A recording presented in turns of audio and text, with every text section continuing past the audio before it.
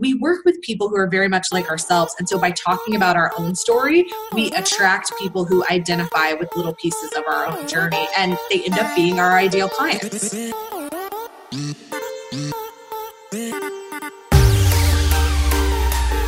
always felt and then scared. I was born with cerebral palsy. I have always felt small.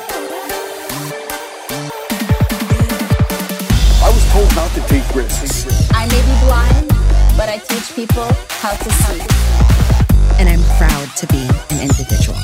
This podcast is for you, the unconventional leader. Maybe you are the one that everyone discounted. Maybe you struggle with fear and self-doubt. We are here to empower the next generation of self-starters to step up, Use their voice. And make an impact in this world.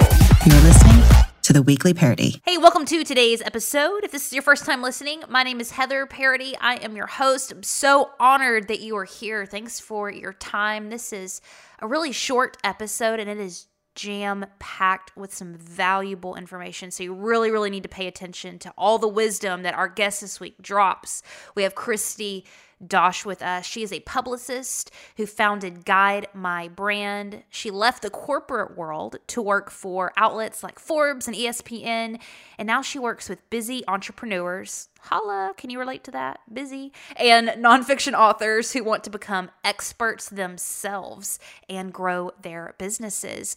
So listen, guys, listen. We had a summit this past fall called How to Build an Audience, and I wanted to repurpose some of those episodes on this show because I think that is one of the number one questions that I hear from early entrepreneurs, people who are starting off to build their brands or their organizations, nonprofits even, man, like anything like that. How do I grow an audience? How do I build excitement around what I'm doing? Maybe you're super passionate about it, but getting other people to be excited is kind of hard. You're like throwing a party. You're like, man, this is awesome. Why aren't you paying attention? And it's a skill. It's something that you have to develop. Such good information from this summit. Kristi was a part of it, and I'm repurposing the show today. But before we get started, if you have not subscribed to this podcast, you know what I'm going to ask you? Look down at your phone and hit that button. It only takes 2 seconds. I don't want you to miss another episode. And if this has been helpful to you at all, if you want to support Southern girls who say y'all, I'm going to need you to share this. Share this with one person who you think would benefit from it. We really want to impact as many people as we can this year. And I definitely need your help to do that. I'm so grateful for you. You have no idea. And lastly, one more thing. If you're looking for a tribe, if you need some more support, connect with us one-on-one. We are not far away. We're here to support you. You can check us out on Facebook, put in Unconventional Leaders, and we have some of the best people in the world in that group. I'm just constantly challenged to step up my game by the tribe that's gathering there. We would love to have you. So check us out there. All right, enough of me yabbing. Let's get into this incredible episode. Branding tips, how to grow your audience with Kristi Dosh. So when I say building an audience, where does your mind go? Because I know everybody kind of thinks about that differently. What do you think about when I say that? It's really everything you put out that's forward-facing. It's social media posts, it's your newsletter, it's your own blog, and then sort of the next level stuff is writing on other people's blogs and websites, and for, blogs on major publication websites, podcast interviews, speaking. Everybody is at sort of a different level, but from the day you start your business, you're building an audience. Every time you put a piece of content out there, it's to build your audience. Yeah. And that's intimidating. It's intimidating because it's different switching from just kind of personal stuff into business. So this is kind of an outside the box question, but you said that. How do you kind of make that transition? Do people need to kind of separate their personal lives and their professional, blend those two? What's your take on that? I think it is a blend. The first exercise I do with anybody, whether they're in our group program and they're coaching or they're doing Done For You with us, is we write, or I teach them how to write an expert statement. And your expert statement is essentially your elevator pitch, which I think most people are familiar with, combined with your unique personal or professional background. So it's really taking your why. Why do you do what you do? Why did you start this kind of business? Or why did you write this book? It's taking that why, which usually has some personal detail involved, and combining it with what do you do and who do you do it for? I think that positions you very uniquely if you do it correctly. If you include enough detail, then you're going to be positioned unique in the marketplace, and you're going to attract people who need someone specifically like you. Because most of us work with people who are where we were a week ago or a month ago or 6 months ago or a year ago or 5 years ago. We work with people who are very much like ourselves. And so by talking about our own story, we attract people who identify with little pieces of our own journey, and they end up being our ideal clients. Yeah. But I've heard this so much, and I've felt it too myself, and I'm sure you've heard it with your clients, this hesitancy to really niche and hone in because you feel like you're eliminating so many people. And I kind of hear two different stories. Sometimes people are like, go all in, really specific, and some people are like, oh, you don't need to do that so much. What is your take on it? How niche should we get? I'm a big believer in the niche. I think that if you try to be everything to everyone, you end up being nothing to no one. Where I saw it firsthand is when I did start writing about the business of sports. I was practicing law and I was blogging about legal and business issues in sports, and I covered every sport on the planet. And at one point I realized that the pieces that were doing the best were specifically about the business side of college football. And so when you see that more people are reading or responding to those pieces, you want to do more of it because you want to get like more of that feedback and more of that engagement. And I did that. And when I niched down to just the business of college football, I blew up. I got a book deal. I ended up getting hired away from my law practice to go work for ESPN full-time as a sports business reporter. So like I saw it happen for me when I niched down. Now that being said, I don't think it's the right thing to do to decide on your niche day one. Like you just left your 9 to 5, you're starting your business today, and you define this like super tight niche, because you might find you don't actually enjoy working with the people you think you're going to enjoy working with, or doing the thing you think you're going to do. Like when I went out on my own to form my PR firm, I thought I was only going to work with attorneys. I am an attorney. I had been in a PR agency where I was working in our legal marketing division, and I thought that was my thing. Well, I don't work with any attorneys right now, because what ended up happening was it took a long time to close law firms and attorneys. And in the meantime, I was signing up these entrepreneurs who wanted to work with me, and it kind of led me down a different path. So I think you have to be open to your niche sort of finding you in the beginning, and don't get so caught up on it from day one. But yes, I think that's the direction you need to be moving, is narrowing as you go.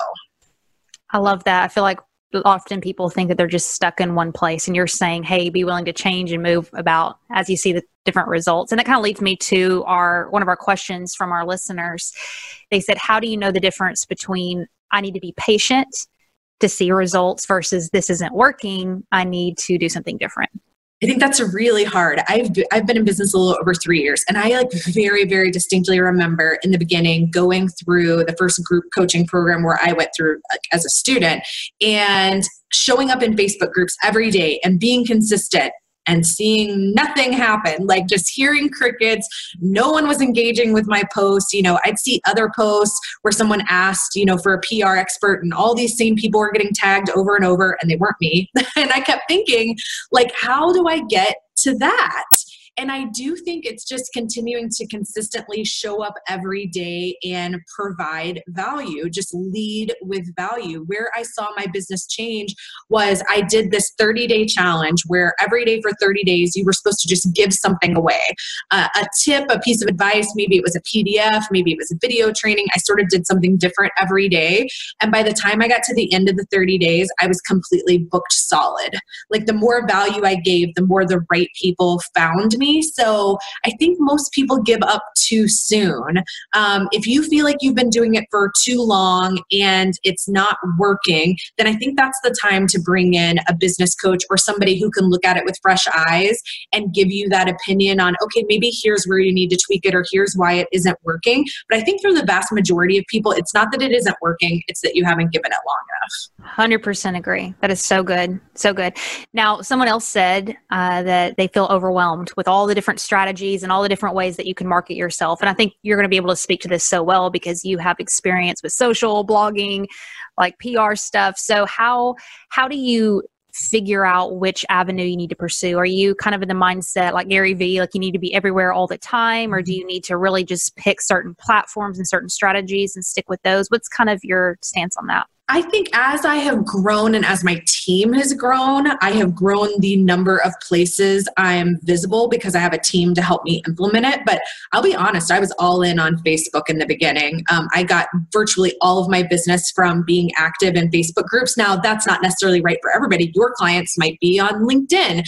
I think you've got to figure out who your client is, and who your ideal client is can change. Like I said, you don't want to, like I thought mine was lawyers. So actually in the beginning, I did start on LinkedIn, but I got in a Facebook group for female entrepreneurs that I got in for just like moral support as I grew my business. And the more I talked about my business, the more these entrepreneurial women approached me and said, well, if you can do that for lawyers, can't you do that for me? And I was like, yes, I can. And then I realized I liked working with them more than I liked working with the attorneys. And so my business shifted in that direction. So there is some trial and error in the beginning where I think you have to try a couple, maybe even 3 different platforms. But as soon as you see that one of them is getting more traction than the others, I would go all in for a little while to fill your business. And then as you grow, you can start to expand out. You know, the way I'm able to be visible on so many platforms is not just having a team to implement, but we're repurposing. Like my big repurposing strategy is that I do a lot of Facebook Lives. I love doing them. I think choose something you love doing. If you love writing, then focus more on written content. If you love speaking, focus more on that. If you're terrified of Facebook Live, you don't have to push yourself to do that right in the beginning. You can use other avenues, but I do a Facebook Live and then my team takes it and transcribes it. They turn it into a blog post. They turn it into a newsletter. They take quotes from it and turn those into quote images that we then use as social media posts. We download it and then upload it onto LinkedIn. We upload it onto YouTube. Now I'm simulcasting on IG Live at the same time as Facebook Live, but all I have to do is go live for 20 minutes and I have like months worth of content from that 20 minutes. So as you grow, you're going to find ways to repurpose your content and to engage team members to help you grow that. But when you see someone like me who's in all those places, just understand that isn't where you are right now. I wasn't in all of those places in the beginning. You know, you can't do it all at once in the very beginning. So find the place where you're comfortable and where you're getting traction, grow that, and then you can start adding the other pieces as you grow. That's so good. So good. As you're talking, I'm thinking about, you know, since you have a team, it's a little bit easier time management wise for you to still tend to your clients and your work and then still produce content. At the very beginning stages, though, when you didn't have the team and all that set up, how did you divide your time from client work and just running your business and then also getting out there and working on building your audience? So my big sort of strategy I implemented, which I still do today, is I have always had 2 days a week that I block out on my calendar that people cannot book calls with me. So like right now it happens to be Mondays and Thursdays, but over time I've switched what days of the week it is. And I do not do calls on that day except in the case of emergencies. If a client has an emergency and they need to talk to me, fine. But 2 days a week where I don't allow calls, because what I found was I would end up with these calls all over my calendar and the space in between the calls like wasn't enough to dig in and do client work. And so I do a little more block scheduling now. The idea is that Mondays and Thursdays are for my business and that's where I'm concentrating on systems and on promo and creating content and doing the stuff I need to do for my business. Now, that being said, I'm not great about honoring that. I quite often will use one of those days. Like, for example, I have a day coming up that was supposed to be a day to work on my business, but I'm really behind on a client project. And so I've blocked it out for that client now. So you got to be flexible. I mean, look, I'm not perfect, but I don't have any calls on that day. So I am going to get a ton done for that client because I don't have any calls booked on that day. So find some spaces that you can save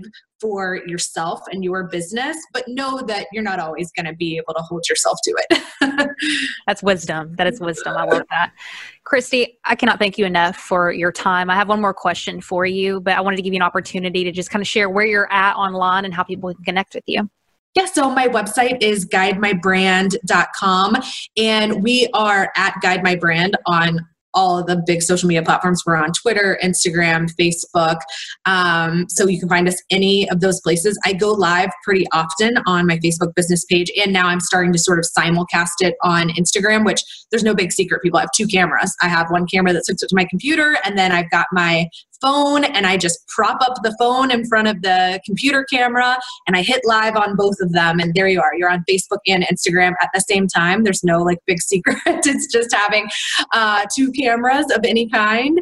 So you can find me there. And I would love to teach people more about how to get visible on podcasts, because I think that that's where you can see the most instant return, where you'll really start to see your email list grow in the beginning. So if you go to guidemybrand.com/podcast, I've got a guide that will teach you how to start putting yourself out there for podcast interviews. I love that. All of that will be linked up. Definitely check out her Facebook Lives. You are so charismatic, and I love watching. Watching you. It's so good. So good. Okay, so my last question is, let's say you were to rewind time and you were sitting with Kristi a few years ago before you got started. What advice would you give yourself back then? Things you didn't know or understand then, outside of, being willing to change and consistency, some of those other things we've talked about. What are a few tactical things you would say, Kristi, listen, you need to do this? I think that one thing I struggled with in the beginning was I found a couple of business coaches who I really thought were killing it, and they were. And I thought they were fantastic. And I tried too hard to do things exactly like them. Like I took programs from both of them. And as I was implementing things, sometimes there was this voice in the back of my head that was saying, this isn't right for your audience, this wording isn't right, or this exact strategy. Like I would have these voices in my head that would tell me to tweak things to fit my audience and my business, and I wouldn't listen. I would think, okay, this person did it this way, and if I do it exactly like they did it, I'm going to get the exact results they got. And it took me a little while to feel confident enough to tweak those things and make them work for me and for my, like one of the business coaches, for example, she wanted you to email your list every day. My audience doesn't want to hear from me every day. They love me and they're loyal. They do not want to hear from me every single day. So it was being willing to take the advice and tweak it for me and for my audience. I wish I had done that a little sooner and had just trusted that voice in my head and my gut instinct a little bit more. Thank you for listening to this week's episode. If you have not subscribed yet, please head over to iTunes or wherever you listen to podcasts and hit that subscribe button. And also, if you have a second, leave us a review. Lastly, we have a private Facebook group if you are looking for a tribe of like-minded leaders who are unconventional in their approach but dedicated to making an impact. Head over to Facebook and type in Unconventional Leaders, and we will be sure to add you. You guys have a great week.